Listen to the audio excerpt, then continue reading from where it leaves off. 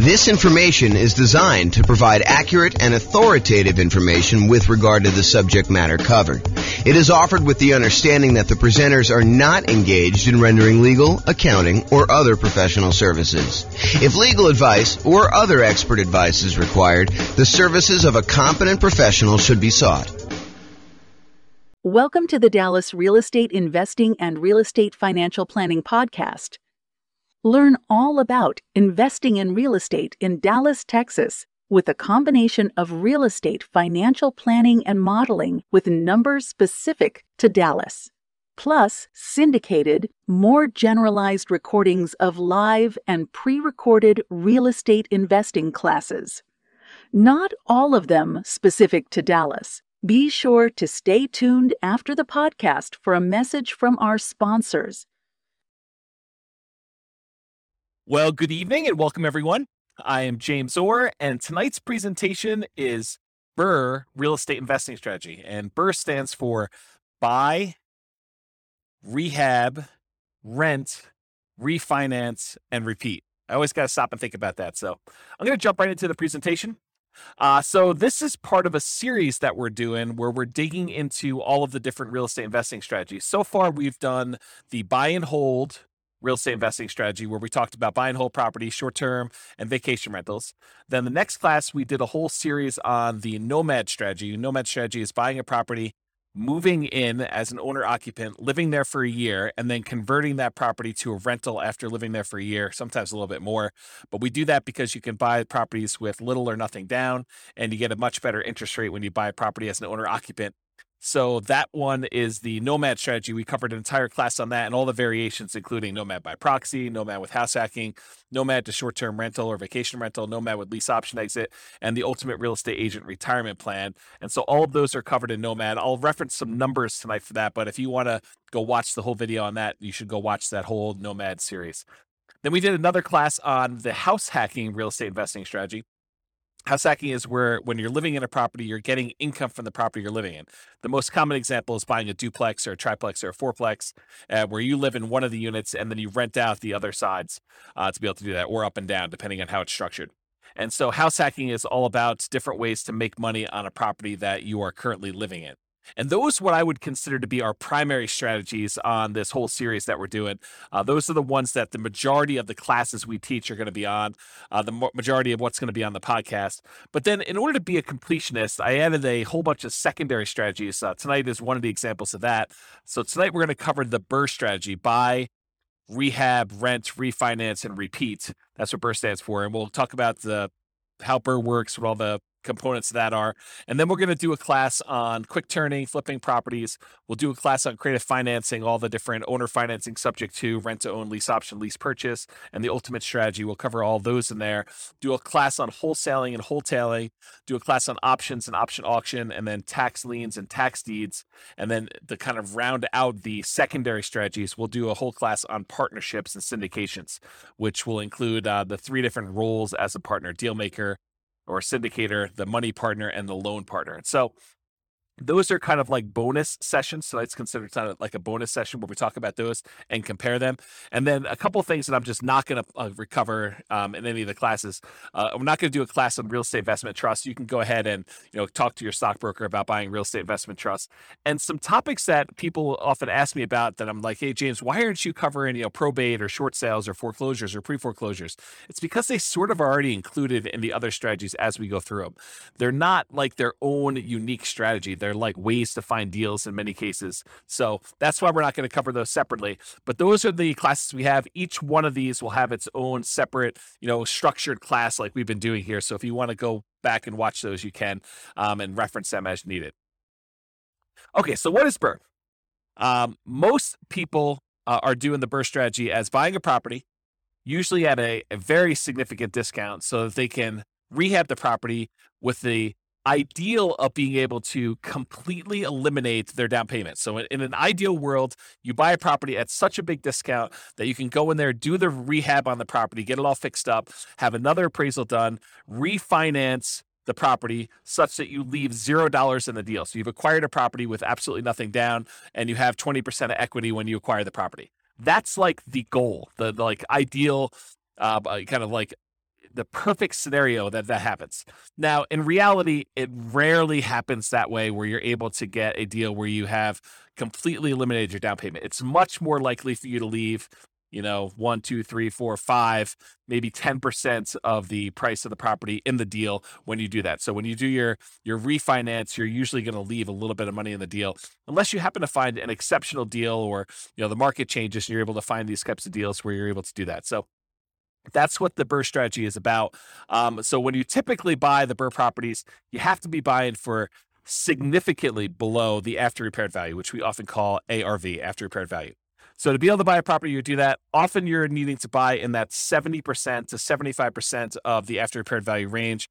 With major rehabs, it may even be lower. So if you buy a property that needs even more work, a lot of times you'll need to get even bigger discount than that 70 to 75%, because realize that you're going to have all of your acquisition costs going in to buy the property on the first time. You're going to have holding costs while you're doing the rehab. You have your rehab costs, and then you've got your secondary, refinance costs of getting the secondary loan on that. So there's quite a bit of expense in getting the deal done. And a lot of times the loans, in order to do the first part of the property, when you do your first acquisition, it's usually some type of hard money loan in a lot of cases, not all the time. And those tend to be a little bit more expensive loans to begin with. So in order to buy these properties, you need to be able to get very significant discounts on them. There are two flavors of BRRRR that I kind of like to think about. And just so you know where I'm coming from, BRRRR used to be my primary strategy. So a long time ago, when I first started getting involved in real estate investing, this was the strategy I went to first. And I used the strategy for a long time until I switched to other strategies, but primarily buy and hold and a little bit of nomading is primarily what I've been focused on lately. So the two flavors of BRRRR, though, cash purchase and then refinance. So a lot of times you'll go in there with all cash, you'll buy the property. Sometimes it's your own cash, sometimes it's a partner's cash, sometimes you're borrowing money against another property you own. So it's a quasi form of cash, but you're buying the property for cash, and then eventually, once you're done with all the rehab, you're refinancing the property, pulling all your cash back out. Another flavor of BRRRR is where you finance the purchase to begin with, and then you do a refinance in order to get your original loan paid off, and you leave very little money in the deal at that point. And remember, for number two, the one where we do the finance purchase, you'll be financing the property twice. So remember to account for 2 closing costs and 2 financing costs in order to get that loan. So you'll have to do the holding costs while you're rehabbing it, which is often a little bit more expensive. And then you'll do the financing and closing costs on that second kind of permanent loan that you're going to do for, in a lot of cases, 30-year fixed rate financing in order to have that property long-term as a rental. All right, so I'm going to use the same format we've been using for some of the previous classes where we talked about, all the different characteristics or way to kind of inspect a real estate investing strategy. And you'll notice me talking about some things, and you're like, but James, what about this really unusual example where I do this thing and I do this thing and it works out this way? Sure, there's lots of exceptions to what I'm saying. So I've tried to categorize all the different real estate investing strategies, but I'm sure I missed some, kind of like less common or less frequently used, which may be the most common thing for you, right? That's the hard thing for me, is that you may say, well, I always do it this way. And so for you, it seems super, super common. But having seen these for a long time and done a bunch myself, this is what I think is the most common. And of course, there may be exceptions to that. I think of all the different strategies, BRRRR may be one of those ones where this is especially true, where there are so many different exceptions to BRRRR. There's so many different ways to kind of break this out and slice it up and make it happen that you're bound to find a lot of different exceptions with BRRRR, more so than I think in a lot of the other strategies where I tend to cover a lot more comprehensively what's going on. And remember, this is not one of our primary strategies. This is one of our secondary strategies that we're sort of covering just to be completionists, but this isn't really our primary strategy. It's not our primary teaching mechanism for these episodes for the podcast and recordings. Okay, so another warning, just because you don't think there's a chance that X can happen doesn't mean it won't happen. This is designed to be a starting point discussion to help you make better investing decisions on your own with additional knowledge. So please do your own research. Don't rely solely on me to get all this done. Okay, so BRRRR variations. So there are some different ways to do BRRRR, and I primarily did single-family homes for doing our modeling here, but you could have just as easily said, I'm going to do BRRRR, and I'm going to find only duplexes, or I'm going to find only triplexes, or only fourplexes, or apartments, or I'm going to do single-family homes, or condos, or townhomes, or whatever you're going to do. So there's lots of different ways to kind of approach this from a different property type perspective. And then the other thing is, you could purchase properties locally. And if you notice, like we talk about nomad or house hacking, we're always talking about local properties because the nomad strategy, you have to move in. You have to be an owner occupant. So unless you're doing like a vacation home and doing partial time there, we're always talking about your local market. The same thing with house hacking. House hacking, by definition, is you're making money on a property that you're living in. You're buying a duplex, triplex, or fourplex that you're moving into and living there, or you're renting out a part of a single family home, like you're getting roommates, as another example of the house hacking strategy. So it's all about your local market when we're talking about nomad and house hacking. And I think for a lot of folks, buy and hold is mostly about their local market, although you could make the same argument about buy and hold that we're going to make here in a second about BRRRR. And that is, the argument is, you don't have to do this locally. If you're in a market where it's really, really hard to find a property that you could buy at a big enough discount that you could do rehab and refinance and get all, or at least most of your money back out of the deal, or leave very little money in the deal, if you want to look at it that way. If you can't find those types of properties in your local market, you don't have to do your local market. This is one of those strategies where you could get really, really good and become an expert at investing in a remote market. It's different. I mean, the skills you need in order to invest in a remote market are different than the skills you need in a local market. Sometimes they're better, sometimes they're worse. It depends on, your personality, your skill set. But you don't have to do this all locally. And you could use this as a way to diversify geographically as well. So I just want to point out that you're not moving into these properties. So you literally could do this in a local market or a remote market. And there are markets that are much better for finding BRRRR properties than others. There's markets where, it's not uncommon to get discounts when you're buying cash flowing properties. In some markets, that's like near impossible. Like if you live in, my local market here is northern Colorado. And in northern Colorado, at least with the last few years, it's been incredibly hard to find a property that you could buy without getting, bid up above asking price, let alone get a discount on it. So really, really hard to do BRRRR in northern Colorado. Can it happen? Sure. You're probably not doing it where you leave nothing in the deal, but there's exceptions to everything I say. So as I say that, there's probably someone listening to this being like, well, I just did one. So yeah, there's exceptions to all those, but there's a lot better markets where you can go find properties where you could buy at a pretty big discount, rehab the property, and leave little or no money in the deal. So you don't have to do it locally. So I'd like to break down one of the ways I categorize real estate investing strategies is whether you're kind of involved in a real estate investing strategy as an investor or as a real estate entrepreneur. And a real estate investor is someone who takes money, they invest it in a project with the hope of doing little work, maybe sometimes no work, and they expect to get a return on their investment. So they're looking to invest their money, and it's largely a passive thing where they're looking to earn a return. That's a real estate investor. Real estate entrepreneur is often looking to put in maybe a little bit of money, but most of the time they're looking to invest their time and to start a business where they are doing activities in order to get a dollar per hour or money for the labor that they're doing.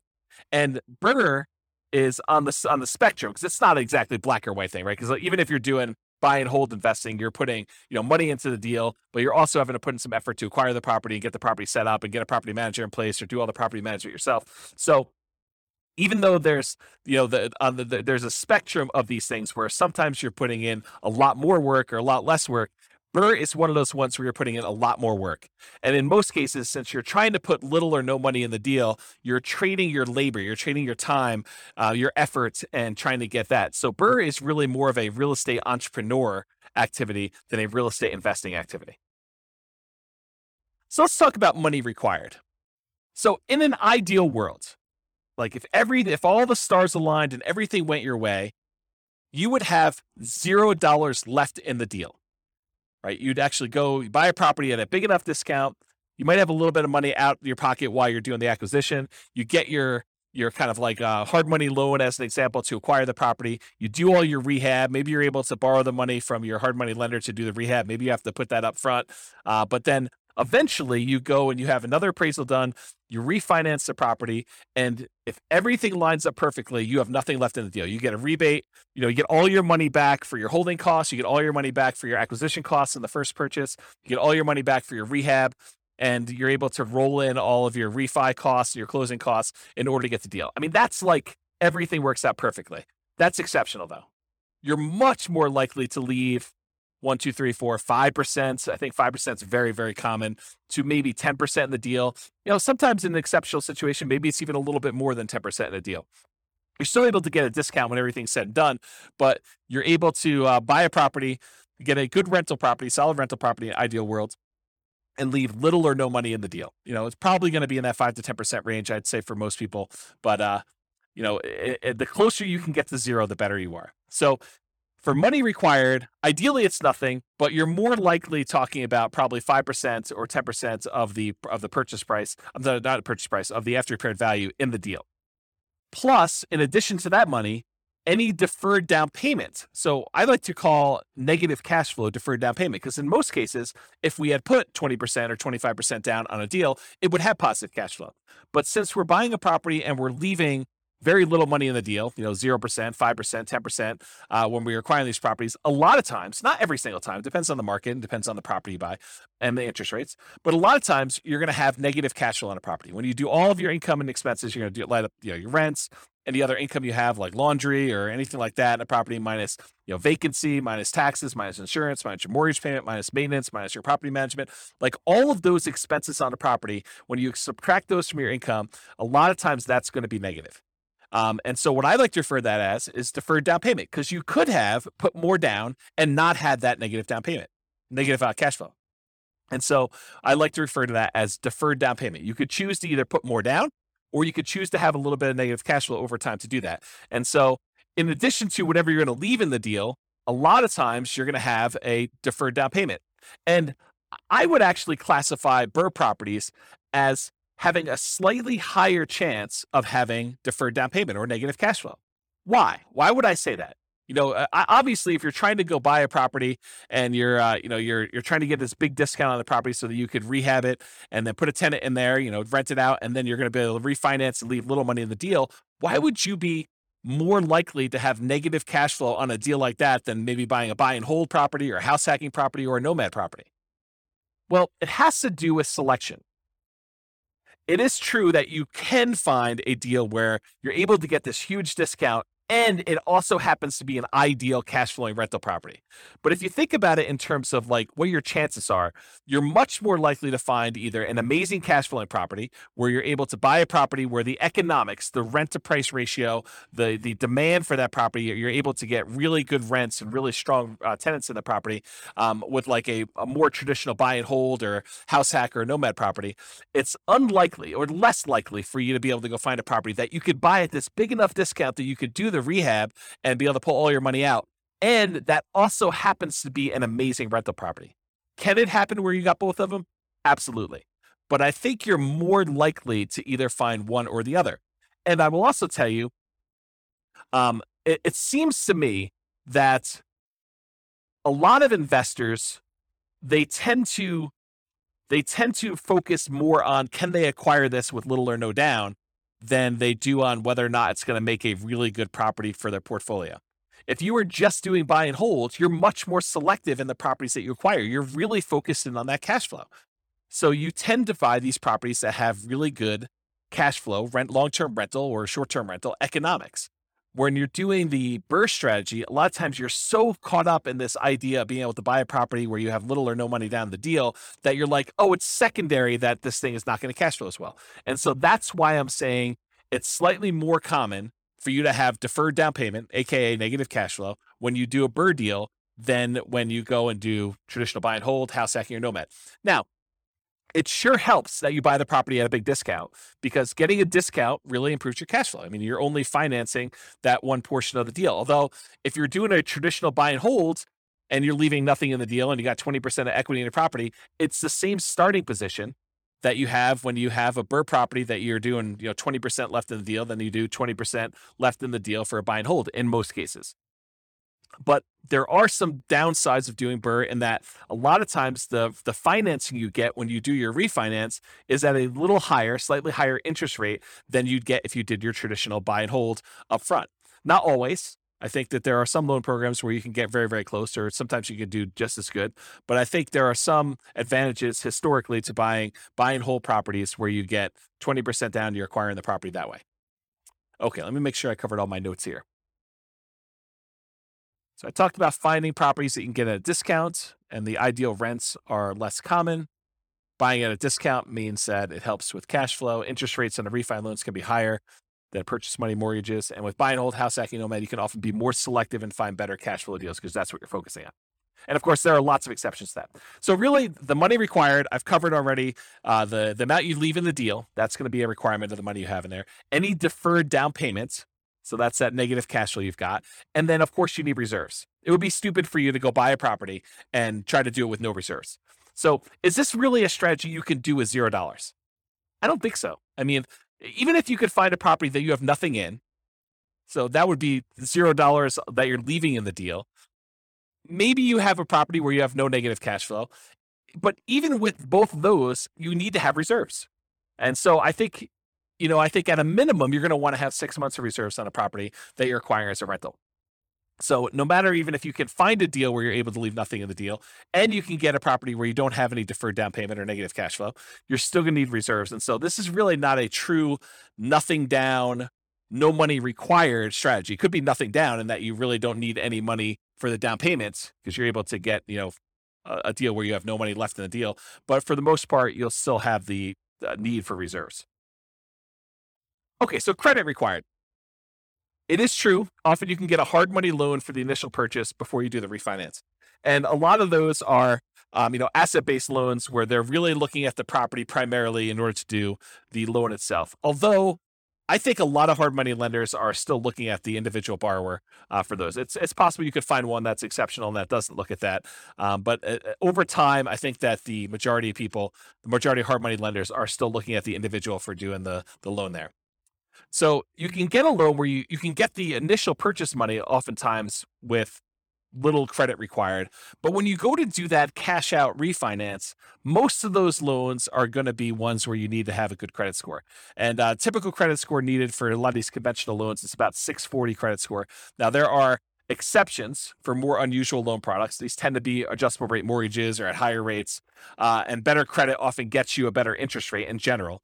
But I think a credit score of about 640 is going to be needed for this. Now, don't go to your lender and say, well, James on his recording said I only needed a 640, so you definitely have to give me a loan because he told me 640.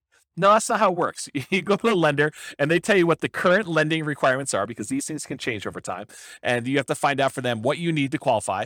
And you can go find out from them exactly what the number is. But historically, it's about 640 is what the credit score is for being able to do these. So go talk to your lender and find out. And before I did BRRRR, I would make sure I had both my financing to do the initial acquisition and I knew exactly and was pre-qualified to be able to do this cash out, or not cash out, the refinance, rate and term refinance in order to be able to pull all my money out of the deal in order to do the BRRRR thing before I bought the property. Because there's few things worse.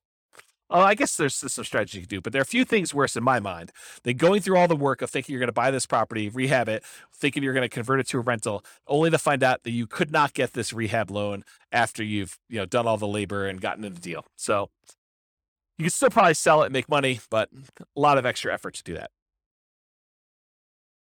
Okay, some less common situations. If you find a lender doing more creative lending, that's a possibility as well. Or if you're buying without a loan, all cash, a credit score is not required. So if you're trying to buy these properties, I guess that's technically not BRRRR because you're not doing the refi in the end. But sometimes people buy properties at a discount just to convert them to straight rentals. And sometimes people are buying those just for cash. So that's the case there. But that really wouldn't be BRRRR because BRRRR involves the refi. All right, so what are the skills required in order to do the BRRRR strategy? And if you compare this to some of the previous classes we taught on buy and hold, house hacking, nomad, those types of things, you'll notice that BRRRR has some additional requirements, some different additional skills that are required. So the primary skills required for doing BRRRR are, number one, you need to analyze deals. You need to be able to do the deal analysis for once you're done doing the rehab and you have your refinance done, will it cash flow? And also the deal analysis to say, okay, I'm going to acquire this property. Here are the costs for doing my rehab. Here are the costs for doing my holding costs. Here's the initial acquisition costs. Here's my refinance costs, and then how much will I have in the deal? And then go do your deal analysis after that. So that's a skill you need, deal analysis skill. In addition to that, you need rehab estimating skills, or you need to hire someone who has rehab estimating skills in order to help you find out how much it's going to cost you to take this property that you just bought at this big discount and do all the work required in order to make it a good long-term buy and hold property. So you need someone who can estimate what work is required and how much it will cost to do that. In addition to that, you need to be able to find discounted deals that also cash flow. And in my opinion, this should not be overlooked. This is probably one of the main things that you're being compensated for by being able to find these deals. This is, the equity you're earning by doing this is being able to find deeply discounted deals that you could do the rehab and be in the property for very little or nothing, down on after the refi. And that will also cash flow once you're out of the deal, once you're done with your refi. So I think you need to be able to find those types of deals. And I think that's an exceptional skill to have. In addition to that, you need to be able to acquire the property, and then you need to do the refi financing. So you need to be able to do whatever acquisition financing you line up, hard money loans or private money or your own cash, and then you need to be able to do the refi financing in order to be able to do that. It's another skill. And then different than the rehab estimating, you need to be able to either do the rehab yourself or you need to be able to manage a rehab team. So you need to be the person that swings the hammer and goes in there, does all the work, brings in the subs if you have those guys doing certain things, or you need to be the person that, manages a team of other people that are doing all that work for you. And then in addition to that, once you convert the property to a long-term rental, you need all the traditional skills of property management. And again, that's either you doing the property management yourself directly or you hiring a professional property manager, and then you need the skills of being able to manage the manager. So I have a note here, skills of property management can vary depending on whether you're managing long-term rentals yourself, hiring a property manager, or doing short-term rentals. So 3 different types of management skills depending on which way you're going. And the skills of rehab can vary depending on whether you're doing it yourself, managing contractors, or managing a general contractor. So realize that the skills that you require, in my opinion, are much more involved than buy and hold, house hacking, or nomad.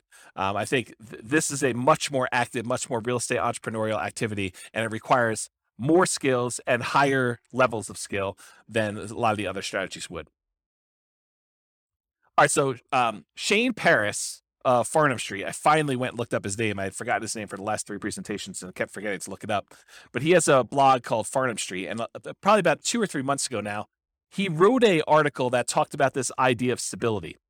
And the way he described it wasn't real estate specific. It was this idea of, having something that's stable where if you don't do anything to it, it'll be fine. It'll kind of just keep, operating on its own. It's not going to hurt you if you don't pay attention to it and you kind of abandon it in some ways. But a active stability kind of item is something that if you don't do something with it, it will hurt you. And so I was thinking about this in terms of real estate and real estate investing specifically. And I was thinking, real estate is actively stable in general. But I think there's even kind of like gradients of more actively stable versus less actively stable. And so a couple examples of this are, if you go and you get a fully amortizing, like a 30-year loan that pays off, the payment itself will pay down to 0 after 30 years. That's an amortizing loan. The loan actually will pay itself off over that lifespan of 30 years versus a interest only or a balloon loan that you pay on it for 5 years, 10 years, 15 years, 20 years. And at the end of that period of time, there is a lump sum that is due at the end of it. Well, an amortizing loan is more stable. It's still actively stable, so you have to be actively involved, but it's more stable than a balloon type mortgage on there. Or doing buy and hold is less actively stable than a flipping properties or lease option or the BRRRR strategy. And so BRRRR, in my opinion, is very actively stable. It is one of those things where you have to be actively managing, especially in the beginning. Once you convert it to a long-term rental, it becomes less active. But at the very beginning, you're very active in this thing. You're actively acquiring the property, you're actively rehabbing the property, you're actively putting a tenant in there, and you're actively refinancing the property to try to pull out as much money as you can. So it is a very active strategy to be doing that you just need to pay attention to. All right, let's talk about scalability. So the biggest challenge, in my opinion, with the BRRRR strategy, and it's probably other challenges too, like being able to qualify for loans, but the biggest challenge, in my opinion, is probably finding deals. It's often limited by deal flow. And I suspect there are markets where you could find a lot more BRRRR properties than other ones. But in general, I think the challenge with BRRRR is being in a market or finding deal flow where you could buy at a big enough discount to be able to leave nothing, ideally, or very, very little in the deal, and then convert that to a property that you would like to have in your portfolio as a rental. And I think that's the part that a lot of folks overlook. But So as far as scalability, how can you scale this thing? Can you acquire as many properties as you want to acquire in order to hit whatever your financial goals are? And with BRRRR, I think that you're limited by deal flow, finding enough quality deals. So from that perspective, it's harder to scale. It's going to mean slower acquisition speed because you got to find deals that are good enough quality to be able to acquire them at a big enough discount and also have them be good long-term rentals. However, on the other hand, to kind of argue the other side of this, it requires significantly less down payment than traditional buy and hold properties to acquire. When you do traditional buy and hold, you're able to get a property for 20% down or 25% down. In some rare cases, if you want to get PMI and the owner occupant properties, 15% down. But when you're doing the BRRRR strategy, you could leave 5% in the deal. And that's still better than leaving, 15% or 20% or 25%. So from that perspective, it's easier to scale. It requires less capital upfront to do that. More labor, because you got to do all the rehab and refinance and, getting all the tenants and getting the property set up. So, from a scalability perspective, I don't think this is as easy to scale as you might think. If your limitation is down payments, then I think this definitely helps you along that path. You still got to be able to qualify for the loans. You got to qualify for the refi loans. And if they're not cash flowing good enough, then you need to have the debt to income ratio in order to be able to qualify for the refis, in order to be able to acquire the properties and do the refi outs. So that's what I think about scalability with the BRRRR strategy. All right, let's talk about risk exposure. In my opinion, the BRRRR strategy has a high risk rating. And I think some of the other strategies we talked about, the buy and hold, the nomad and the house hacking, we kind of rated these a little bit lower in risk. And the reason why is I think you have extra risks when you're doing the BRRRR strategy that you don't have with buy and hold or house hacking or nomad. So you have a double risk exposure, in my opinion. You have the risks during rehab and the risks of long-term rentals. So what risks do you have? So the risks include amplified returns, and these can be both positive or negative. But whenever you have a small down payment, it amplifies the returns. So if you have a little amount of money invested and you make a return on it, a positive return on it, the returns look larger because the amount of money you made is on a small amount. But it goes the other way too. If you have a loss, if you have negative cash flow or the property value goes down or you have something happens to the property, you have a negative return on that, that also gets amplified because you had a small amount of money in the deal. So you can get amplified returns with the BRRRR strategy, just like you can with the nomad strategy, or in some cases house hacking if you're putting little down when you're buying these owner occupant properties. So that's the same risk we'd see there, but you see it with BRRRR because a lot of times you have nothing in the deal or very little in the deal. In addition to that, I believe you have an increased likelihood of negative cash flow, those deferred down payments we talked about when I talked about money required. And the reason why is you have small or no down payments in the deal. So a lot of times, you're leaving little money in the deal, and that's why you have a little bit of deferred down payment. If you had put more down, you wouldn't have the negative cash flow.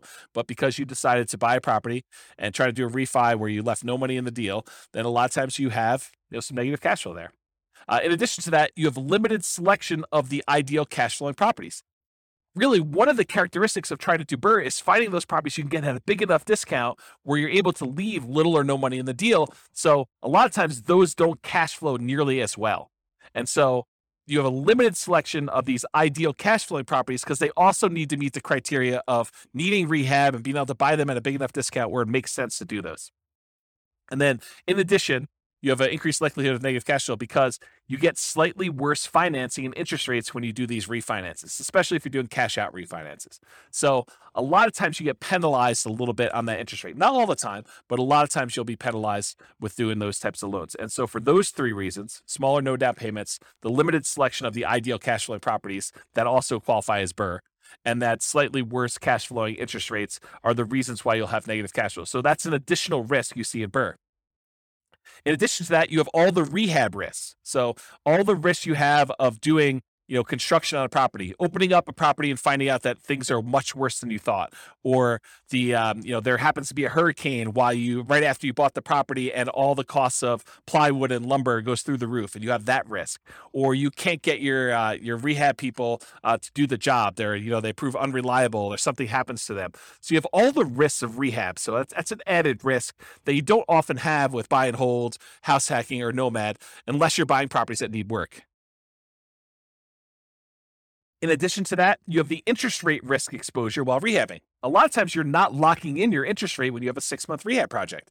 If you have a 3-month rehab project, a lot of times you're floating that interest rate. And, if you caught it, just like we did here the last few months where we saw the interest rates rise very dramatically over a very short period of time, you may have thought your cash flowing property was going to be cash flowing at X. And now it's cash flowing much worse than X because the interest rates rose by, 2 points in 2 months. If that was the time when you were rehabbing your property, that could be problematic. And so you have this interest rate risk exposure while you're doing the rehab. And then you have the risks that we normally see with house hacking and buy and hold and nomading, a price decline during ownership. While you've converted it to a rental, prices can go down. I mean, honestly, it could go down while you're doing the rehab too, but I really thought of it during the time when you're buying, when you're holding the property as a rental. You could see a decline in home values during that time, or rents could decline during your ownership period. Those same risks appear in the buy and hold and house hacking and nomad as well, but they're not exclusive to the BRRRR strategy. And then in addition to that, if for something happens and you're unable to make those payments on the loan, you have a credit risk. If you can't make payments on your mortgage, then your credit is at risk of doing that. And that's the same as buy and hold and nomad and house hacking. And then in addition to the ones, these also are shared with buy and hold, nomad, and house hacking. You have the typical tenant property management risk. You have the risk of being sued for violating fair housing. People say you discriminate against them by, trying to put a tenant in the property, or someone slips and falls in your property. You have those risks as well. And some of these can be offset by some insurance, but at the same time, you do have those risks doing BRRRR. Some of them are unique to BRRRR, like the rehab risks and interest rate risks while doing the rehab, and probably increased likelihood of negative cash flow.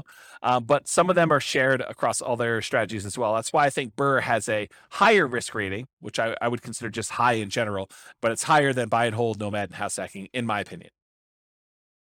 So let's talk about profit speed, how quickly you can get at money, and what's the magnitude of the money you can get at. So if you've never seen this before, this is my return quadrants. And it basically shows the 4 different primary areas of return that you get from rental properties, plus the return you get from reserves, and then we sum them up. So the ones on the right-hand side are more like cash now. That's cash flow and tax benefits, depreciation, cash flow from depreciation. And then on the left-hand side is more like cash later, appreciation and debt pay down. So those tend to be, right side is more immediate money. The left side is more like wealth building sort of thing. And then the ones on top, appreciation and cash flow, those are more speculative. They're relying on the market to perform well. You're relying on rents to continue to go up and stay where they are, or property values to continue to go up as you want to see appreciation there. And if the market goes down, we see a drop in prices, you'll have some negative appreciation there. Or if rents don't hold up, if we see a decline in rents or a kind of pullback in rents, you might see your cash flow dip or go negative if it's really close.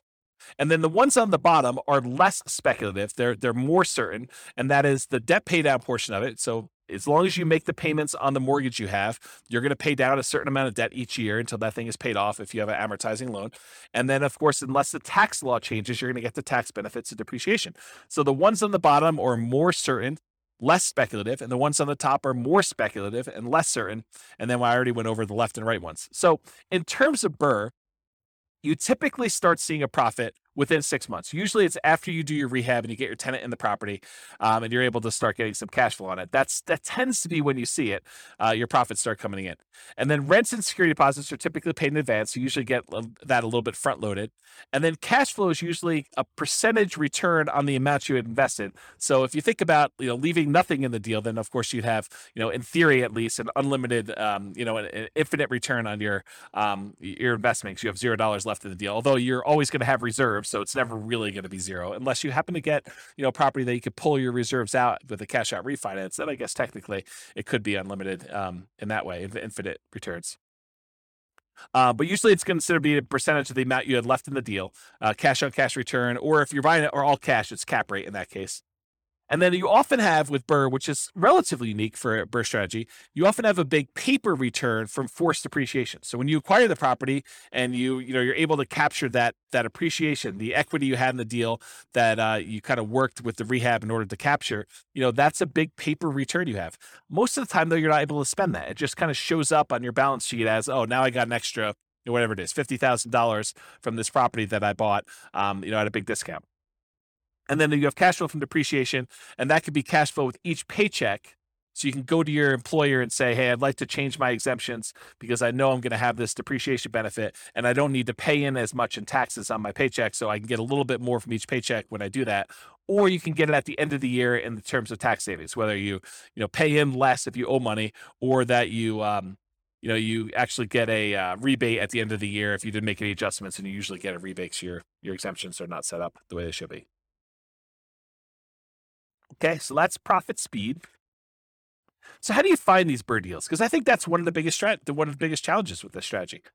So the most common methods for finding BRRRR properties is going to be inside the MLS, for sale by owner, and wholesalers. So you can find deals that need a lot of work listed for sale in the MLS. You can find them there.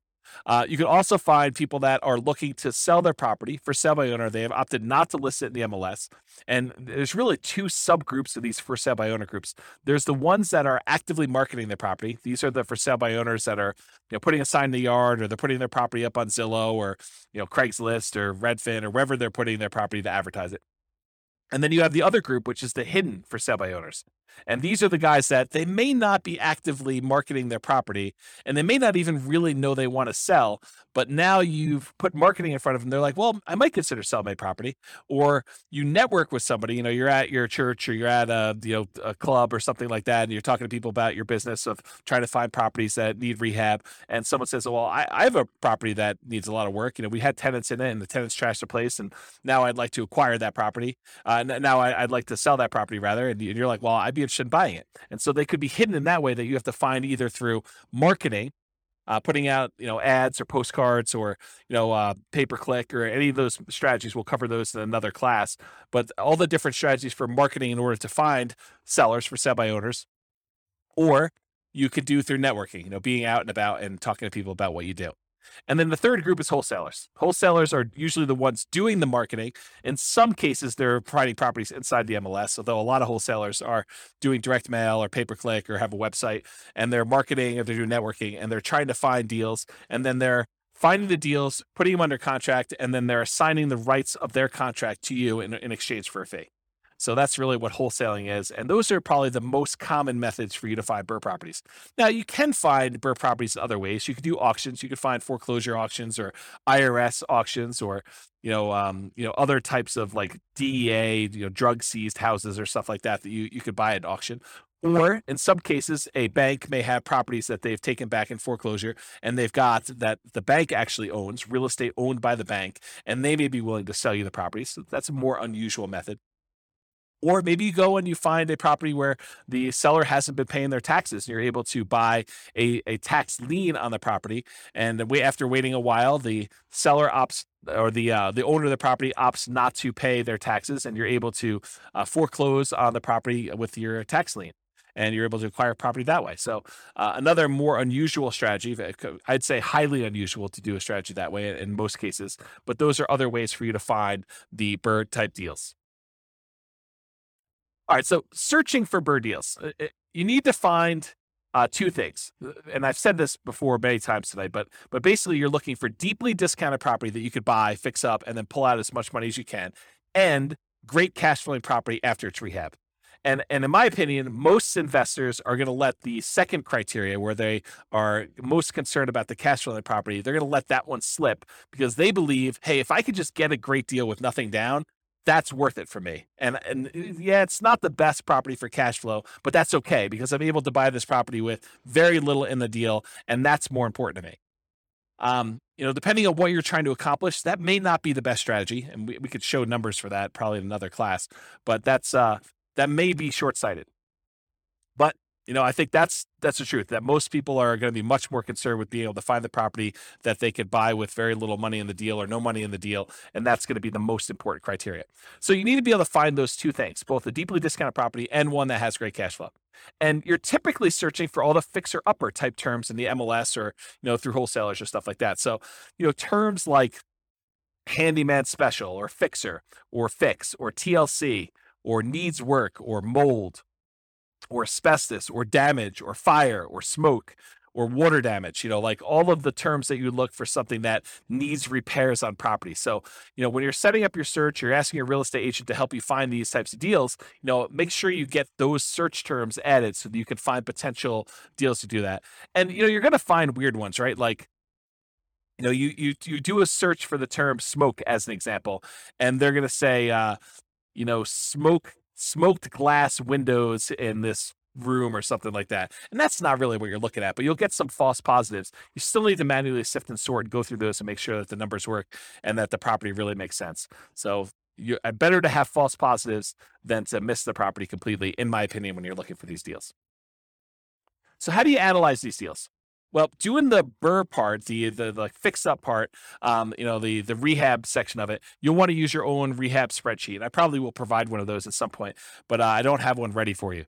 But for the actual rental part of it, the world's greatest real estate deal analysis spreadsheet is ideal for doing the rental part. So you have to do the property after you do your refinance. You'll do a kind of like put down how much you have in the deal and what your rent is on the property and all the other expenses of it, and you could do that. And you can get a copy of the spreadsheet at realestatefinancialplanner.com/spreadsheet, and it is, I call it the world's greatest real estate deal analysis spreadsheet because it's awesome for doing rental property analysis as to whether or not you should buy and hold a property.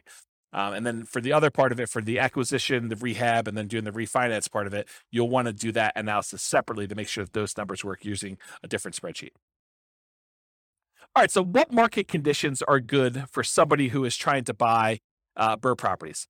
Well, obviously you need markets where you can buy properties that need work at a discount. If you can't do that, I mean, it's hard to do the BRRRR strategy without buying properties at a discount. So that's like the number one criteria. But ideally, otherwise, you need markets with good cash flow and markets with strong appreciation and rent appreciation. You want to be buying in a market where you're going to get some good appreciation, and in markets where you're going to get some good rent appreciation and cash flow is going to improve over time. It's challenging to do the BRRRR strategy in markets with significant negative cash flow with reasonable down payments. A property that even if you put 20% down, it wouldn't have good cash flow.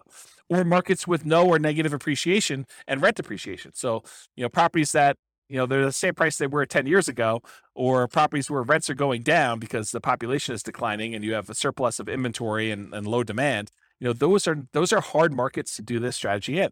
And I think in some markets, not all markets, but in some markets, the way you're able to find properties that need a lot of work and you're able to buy at a big discount is because demand is a little bit softer in those.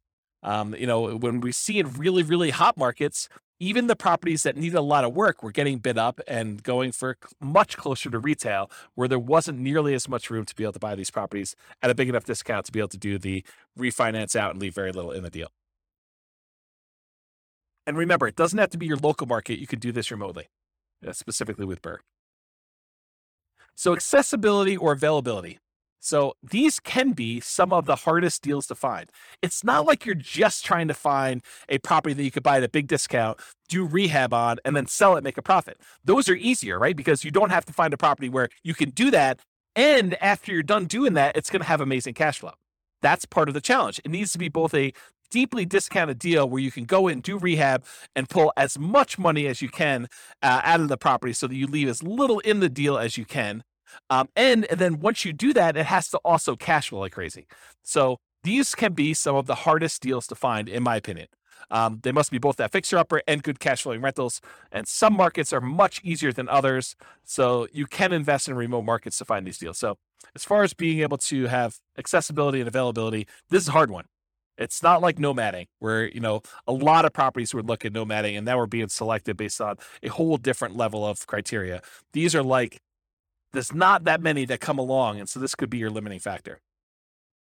So can you use your retirement account to do BRRRR strategies? Yeah, you can use your retirement account to invest in BRRRR strategies with a self-directed retirement account because you're not moving into the property. You're not living in the property. You will be limited in the amount of rehab that you could do directly if you're using your own retirement account, because I don't think you're supposed to be doing the labor on your properties that you're doing that. There may be some exceptions with some types of self-directed retirement accounts, but in general, you're not supposed to be doing the labor yourself. So you could be limited in what you could do with that. And it may also change the financing you use. A lot of these self-directed retirement accounts, self-directed 401k, self-directed IRA accounts, they require a much larger down payment or loan to value when you do your refi on the loan. And so you may not be thinking about, 80% loan to value, you may be thinking more like 65% loan to value, which makes it much, much harder for you to be able to acquire properties at those ratios and leave very little in the deal. So now we're going to talk about the quantitative analysis. Up to this point, we've talked primarily about the qualitative analysis, like the qualities of doing the BRRRR strategy, like accessibility and scalability and risk and down payments required. Now we're going to really dive into numbers. And so I will start off. I hope it is my sincere hope that I have not been discouraging to you about doing the BRRRR strategy, because it is a lot of effort and a lot of work to find deals that are amazing. But when it works, it is absolutely amazing. Like, this was my primary strategy. This is the strategy I started with. And when you can find these deals and you can acquire properties and leave very little in the deal or nothing in the deal, and they cash flow, it's awesome. I mean, just absolutely amazing. So it's worth the effort if you're willing to put in the effort to try to find these. If I had to start over again and do this from the beginning, I'm not sure this would be my only strategy. I probably would do this and I try to find as many of these as I could, unless I found a honeypot where I could get an unlimited number. I probably would be doing other strategies in parallel at the same time, trying to justify or trying to speed along the process by doing more than one strategy at the same time. But here you go. So for the quantitative analysis, when BRRRR works, it can be amazing. So how well does the BRRRR strategy perform toward achieving financial independence? And I'll just make a note here. Each of these things that I'm doing here, each of the analysis we did, they literally could be their own hour, 2 hour, some of them full day classes by themselves. I could dig in deep and I could explain to you how things are working and look at all the different metrics and how risky they are and how risk compares doing one strategy to another. And is it better to do more down payment? Is it better to keep higher reserves? What's the impact of doing reserves? What's the impact of doing property management? So there's all sorts of variations and subtlety and kind of nuance that we could do, where I could do an entire hour, 2 hour, full day class on each one of these. So I'm going to do like a big picture overview where we talk about how long it takes to achieve financial independence for a fictitious couple with very specific assumptions. Okay. It is naive though to generalize these results. Don't think, oh, it is always that way, because when James did his analysis, in this example with Norm and Norma, which is who we're kind of using to prototype through a lot of this modeling, when he did those analysis with them, it seemed like this was better. Well, this won't always be better for everyone in every situation. If Norm and Norma were in a different real estate market, or they were saving a different amount, or they had different income or different debt to income ratios, all those things would impact their results. And so in that case, something may be better another way than what we're saying here. So don't generalize this and say it's always better to do X or it's always better to do Y. I think that would be foolish for you to do. Okay. So, I'm going to use the same properties we've been using throughout all the different examples, even though I could make a really strong case that you're not as likely to find properties that have both the discount or rehab capability and the cash flowing attributes that we've been using for the traditional buy and hold, house hacking, and nomad that we've used in the previous classes. I am going to, for tonight, just to try to make it a closer apples to apples comparison. It's not the same, but just to try to make it closer, I'm going to use the exact same property with the same economics, same price, same rent, same taxes, same insurance kind of expenses to do that. You could make a case that the properties are going to be a little bit worse. Maybe they're a little cheaper. Maybe they're, you're able to get a property that's, is a little bit less expensive than you would otherwise pick, or maybe they're more expensive. There's lots of different reasons why they would be different, but for the sake of simplifying as much as I can, I'm using the same property. You would still be limited by your 45% debt to income ratio, any down payments that you're leaving in the property, so I'll show you some examples of those, and having reserves. So it's not like you can do an unlimited number of these, right? And part of it's going to be you trying to find, it's still limited by 45% debt to income, and you're still limited by whatever amount you're leaving in the deal, and you're still limited by having reserves. I think I use 6 months of reserves to be able to do these because I think that's a prudent number to use. And so I'm going to do 3 different cases of BRRRR. I'm going to do a situation where they leave nothing in the deal. That's like the ideal situation where they actually are able to do this and not have any money left in the deal. I'm going to do one where they leave 5% in the deal, and I'm going to do ones where they leave 10% left in the deal. And I'll show you how long it takes Norm and Norma, our kind of prototypical modeling people, how long it takes them to achieve financial independence with those 3 cases with our assumptions there. But let's first define what financial independence actually means mathematically. So Financial independence is when your investments, in this case, mostly rental properties, although a little bit comes from other things like their stock market account, but it's when your investments can provide you with your minimum target monthly income in retirement. What we might call either lean fire or just fire, depending on if you're really looking at your minimum as this is my absolute minimum I need. Ideally, I'd like to have more, but really we're saying, okay, in this particular case, how long will it take them for their investments to produce $5,000 a month, adjusted up for inflation? So it's $5,000 in today's dollars, but 5 years from now, it's more than that. And the three sources of their investments to provide money toward that $5,000 a month is, number one, passive income from Social Security, any pensions they have, and or annuities. So in this case, they don't have any pensions, they don't have any annuities, and I assume Social Security for them starts at age 67, which I'll talk about here in a second, but that's the three sources of income for number one. Number two, net cash flow from rentals. So this is primarily what they're going to be relying on. They're looking to have the cash flow after all their expenses on their properties. So all the rents and any extra income they've got coming from property like laundry money or something like that, minus principal, interest, taxes, insurance, maintenance, vacancy, property management, if they had any. In this case, they're managing the properties themselves. So anything, all their income minus all those expenses is their net cash flow on their rentals. And the third thing is any extra money that they have in their bank account invested in the stock market at multiplied by their safe withdrawal rate. So the three things are that passive income for Social Security, pensions, or annuities, any net cash flow from their rentals, and then the yearly safe withdrawal rate times their invested assets. The sum of all three of those need to provide enough money for them to meet their minimum target monthly income retirement. When they do that, we consider them financially independent. Okay? So, all these are changeable assumptions. You can go to your city. I'll send you a link in the show notes here, but it's realestatefinancialplanner.com/model. And it allows you to pick a city. And in that city, it has like examples of some of these scenarios, and just go click through and you'll be able to change all these assumptions. But in this case, here are the assumptions I use. They're all changeable. So this is Norm and Norma. They're married. They're both 21 years old. They've recently graduated from college, and they're working in a technology department of a large healthcare business. They have a total of $10,000 saved up, not $10,000 each, $10,000 total between the two of them. They earn combined between the two of them $72,000 per year. So basically, they're earning about $18 per hour, working 2,000 hours per year, or $36,000 per year each. Combined, it's $72,000. An important side note, BRRRR is like getting a second job, right? I mean, all the effort of going in and finding the property, doing the rehab or overseeing the rehab, getting the tenant, and then refinancing the property. It's really extra. It's like a job, right? It's like real estate entrepreneurship. So really, we should be comparing this to, these guys, if they're going to do buy and hold or house hacking or nomad or something like that, it really should be, it's be more fair to kind of compare it to them doing that, plus having an extra job where they have this extra income coming in.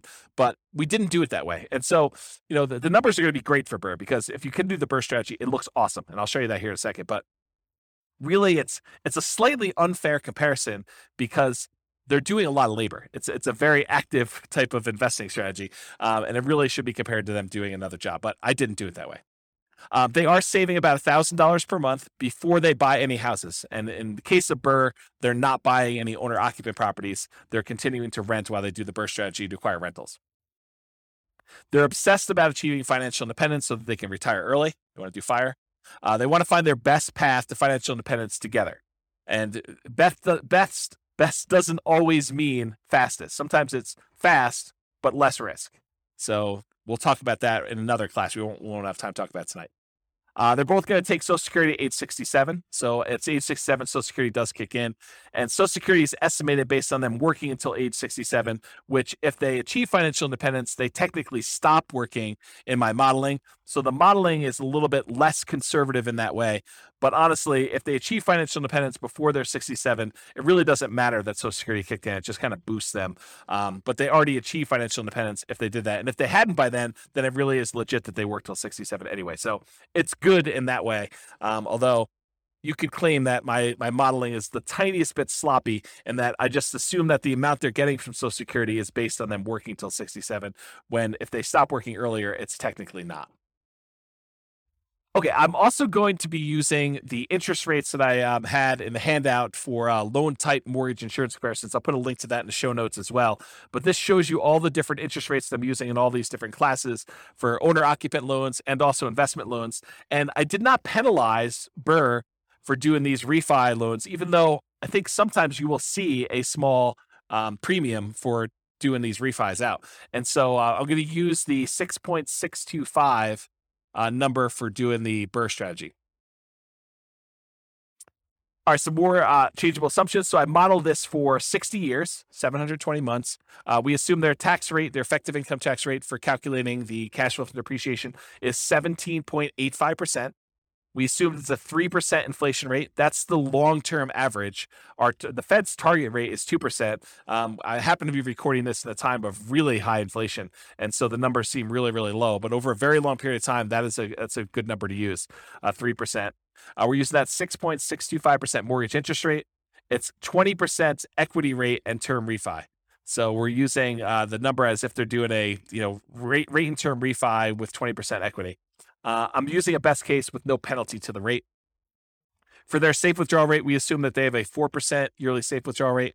If you want to go read up on the Trinity study or 4% safe withdrawal rate, you can go read about that online. And then we assume that they need $5,000 in target monthly income retirement in today's dollars to do that. Ideally, their ideal number is $10,000 a month, although we're not using that in tonight's presentation at all. Okay. All right, so let's talk a little bit about the property. So the property assumptions, and these are all changeable as well. It's a $375,000 property, and it goes up at a rate of 3% per year. So the property values are going up at the same rate as inflation. They're going to do either leaving nothing in the deal, having 20% equity, leaving 5% in the deal, having about 15% equity, leaving 10% in the deal, and then they're going to do that rate and term refinance. So those are the three options we're going to run, whether they are able to leave nothing in there, leave 5% in there, or leave 10% in there. The closing and the refinance costs are already included. I'm not adding any extra ones. So we're assuming that in order to do this, those numbers are already included in their rate and term refi. So that's another reason why you could say these numbers are 5%, 10%, because I've assumed that those include all the acquisition costs in the first one, all of the acquisition costs or the refinance costs, rather, on the second one, on second loan. Assuming no seller concessions, so they're buying at a big discount. They're not able to get the seller to contribute toward their closing costs. The interest rate, again, 6.625 for that 20% down. There's no PMI. They're doing a 30-year, 360-month mortgage. Rent on the property is $2,600 per month, and it increases at a rate of 3% per year. This is the same we used for selecting an optimal buy and hold property or house hacking or nomading. So I think in a lot of cases, the BRRRR strategy would be slightly handicapped. It would be slightly worse price to cash flow economics, as you would when you had a wide selection. You could pick anything you want, just concerned about maximizing cash flow.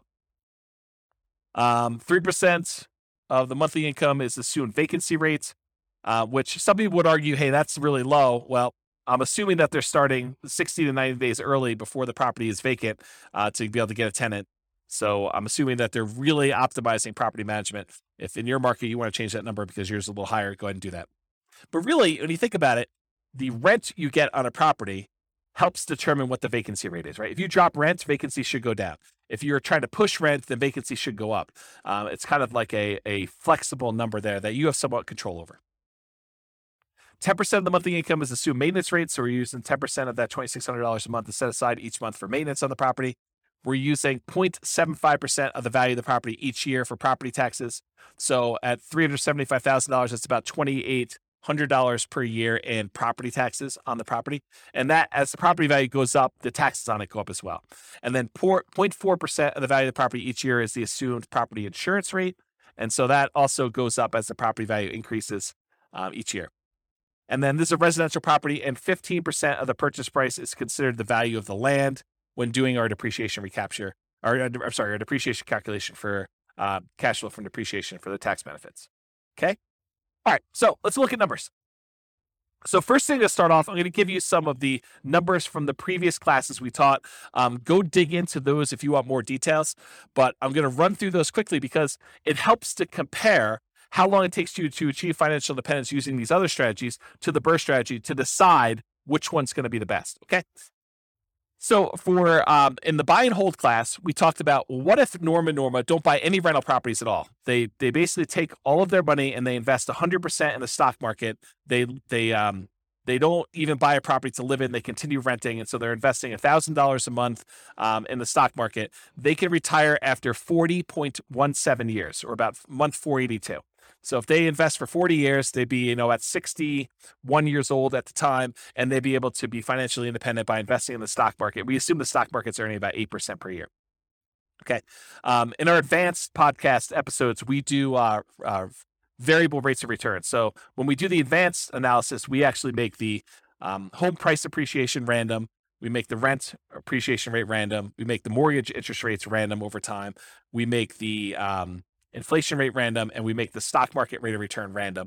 And so all of those, and then we run Monte Carlo analysis to show you like how having, property values not always go up by 3%. Sometimes they go down, sometimes they go up, sometimes they go up by a lot, sometimes they go down by a lot. And same thing with rents, and mortgage interest rates can rise over time or drop over time, and inflation, all that stuff, and how that really impacts the strategy. So that's more the advanced podcast. We're not going to cover that tonight.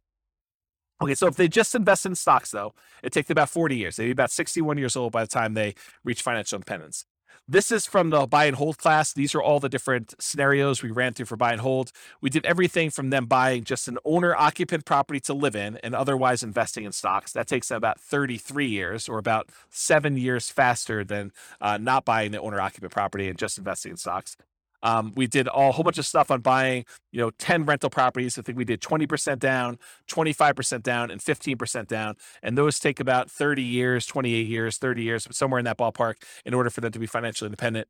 We talked about buying a property to live in and then buying 10, 15% down payment rentals, or 20 or 10, 20% down payment rentals, or 10, 25% down payment rentals. And those all took about 33 years, give or take, in order to achieve financial independence.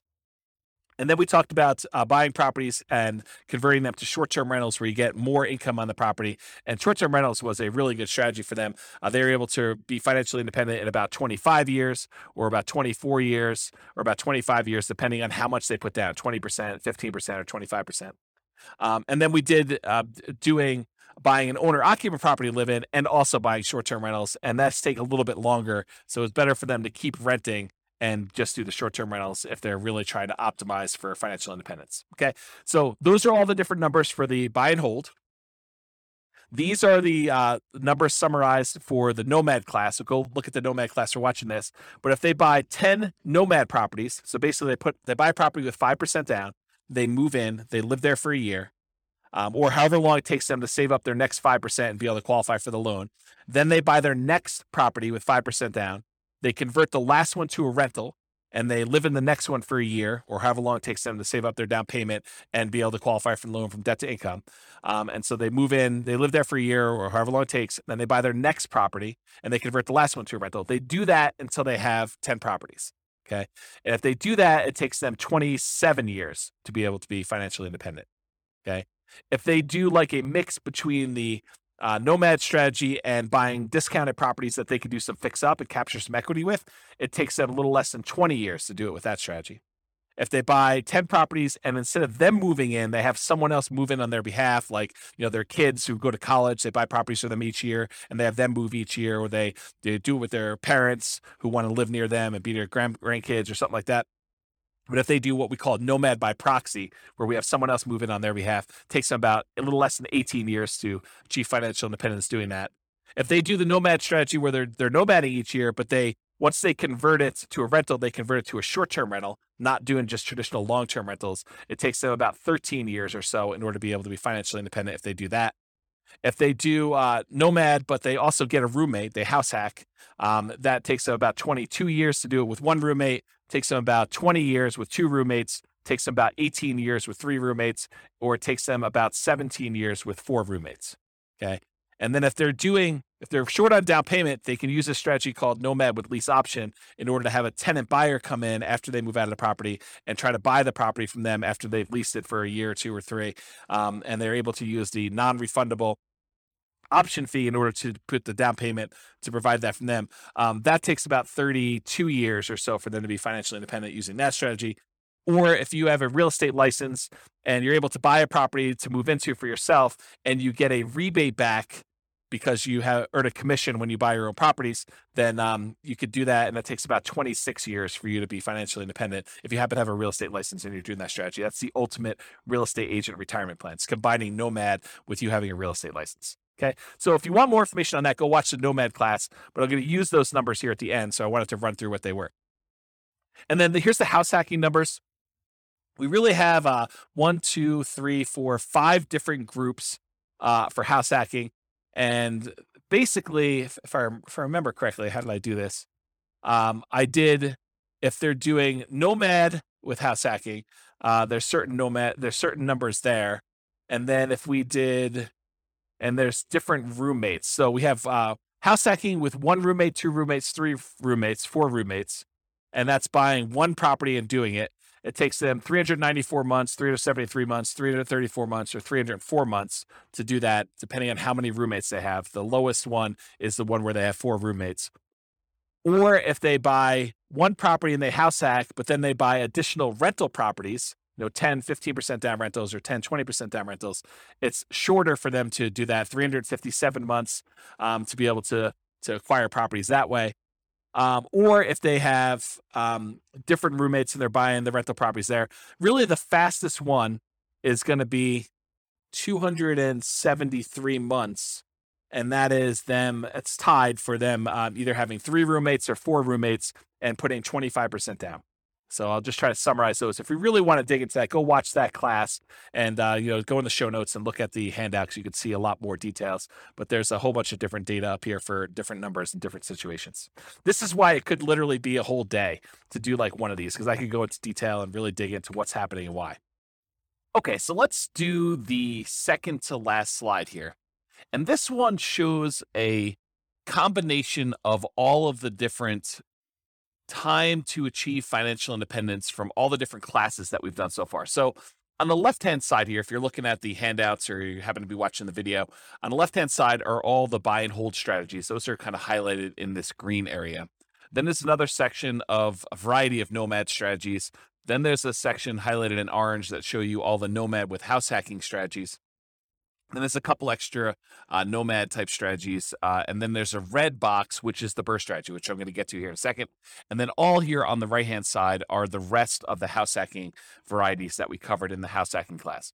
So jumping right into the number for BRRRR, if you do the BRRRR strategy and you do the one where you leave nothing in the deal, then it takes you 11.7 years, about 141 months to achieve your minimum target monthly income in retirement. So achieving financial independence that way. And by you, I mean Norm and Norma with their very specific set of assumptions. If they leave 5% in the deal, they do a BRRRR strategy, they do the buy, they do all the rehab, they rent it out, they do a refinance, and they leave 5% in the deal, it takes them about 16.92 years, 203 months. It's hidden behind the thing on the slide deck, so it's hard for me to read. But it's 203 months is how long it takes to do that. If they do and they leave 10% in the deal, then it takes them 21.75 years, or about 261 months, in order to be able to achieve financial independence. So it's much easier if you could see this visually. So if you're watching the video, pause the screen and kind of compare the strategy that you're considering to some other strategies that you're like also considering, or that you're like, I'm curious about this one. But if you look at it, BRRRR tends to be one of the better strategies, by far. I mean, and when BRRRR works, BRRRR is amazing. So if you look at this, BRRRR kind of crushes a lot of these, especially if you can do ones where you leave nothing in the deal. The next closest one is probably doing Nomad, where you convert them to short-term rentals. So the number one, the best one to do is BRRRR with nothing in the deal. The next best one, though, is doing Nomad and then converting them to short-term rentals. And the other Nomads, they tend to do really, really well. Like all the Nomads with house hacking, Nomad by proxy, Nomad fixer-upper, which is kind of like a slight variation of BRRRR. It's not exactly BRRRR, but you're fixing up properties, trying to get them at a discount. So if you look at those, though, BRRRR and Nomad are both really, really good. House hacking is probably the next best one. depending on which one you do.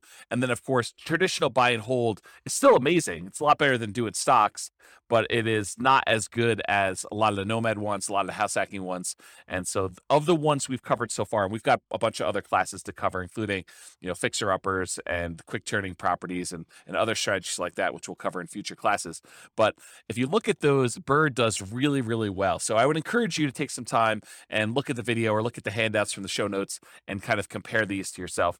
Also, just as a side note, we are going through and doing like each individual case and diving deep into that particular strategy. So for example, we'll dive deep into Norma buying 20% down payment rentals, or Norma buying 25% down payment rentals. And then we're going to do each one of those as its own separate podcast episode for the Real Estate Financial Planner podcast. So go check out those if you really want to do a deep dive into the specifics of those, where we look at more than just this minimum target monthly income in retirement. Okay. All right. So let's finish up here. So in conclusion, when I do my modeling, the assumptions I use matter a lot, right? Like if we use a slightly different property, if we didn't use $375,000 as an example, if we use $200,000 properties, the numbers could be very different. If we use a different price to rent ratio, they could be very different. If they were saving at a different rate, it would be very different. If they had a different income, their debt to income ratios would be very different, and it could impact their ability to qualify for loans and slow that down or speed it up. So the assumptions I use for modeling matter a lot. It's not okay. It's not encouraged. It's not desired for you to go and take the modeling I did and extrapolate that out and say, it is always best to do a nothing down BRRRR deal, or nomad with short-term rentals, nomad to short-term rentals. Like, there could be situations where those are not the fastest strategies, okay? So if you change any of the assumptions, like the income or expenses or market conditions, like the appreciation rate or rent appreciation rate or price or interest rate or vacancy rate or maintenance or property management or taxes or insurance, it could change all these things. The stock market rate of return could change it. It could also change the kind of risk profile you have of doing these strategies. Your target monthly income in retirement, the fact that they needed $5,000, if they needed $6,000, it could impact things. Their safe withdrawal rate could impact things. The cash flow characteristics of the property, whether it really is an amazing cash flowing property, or if it's more likely to be a BRRRR property that has, second tier or third tier cash flow characteristics, but you're able to get it where you're able to have nothing in the deal or 5% in the deal. And the number of properties you buy. Maybe it's better to only buy 5. Maybe it's better to only buy 11. Maybe it's better to buy 15 and then sell off half of them, or maybe it's better to pay off properties early. All of these things matter, and they matter in the assumptions. And I can't cover all of them in one class. That's really why we're doing a series of these classes over time. So the strategies that work best in your market or that market for Norma may differ from yours and vice versa. So you can't just automatically assume that. You really need to go plug in your own numbers and do some math for your own specific situation. And you can do that at the realestatefinancialplanner.com/model. Just pick your city, and it's kind of like a starting point with a lot of the assumptions. But any of the assumptions we use are changeable. And so you can go ahead and change those to better match what you're trying to accomplish and what your numbers look more like. Okay? So that's it. This has been James Orr with the Real Estate Financial Planner. I hope you enjoyed class. The next class, I believe, is on quick turning properties and fix and flips. And we'll continue on with the series of different modeling. And hopefully we'll get through those, and then we'll be able to move on to some more meaty topics about how to implement some of these strategies, rather than more of this kind of like big picture strategy sort of like kind of class. So hope you have a great night. Thanks so much. Bye-bye for now. With home prices up, mortgage interest rates up, and rents up, but not quite enough to counteract the higher prices and interest rates, cash flow on rental properties in Dallas is harder than ever. Book a call with the Real Estate Financial Planner to apply our proprietary 88 strategies to improve cash flow on your rental. See the show notes for a link to schedule your call and improve your cash flow today. If you're a real estate agent, lender, or professional in Dallas that wants to help our real estate investor listeners, consider reaching out to learn about collaboration opportunities with this podcast. We'd love to add more value to our listeners by having you assist our investors buy, sell, and finance their real estate investments. See the show notes to schedule a call to discuss collaboration opportunities.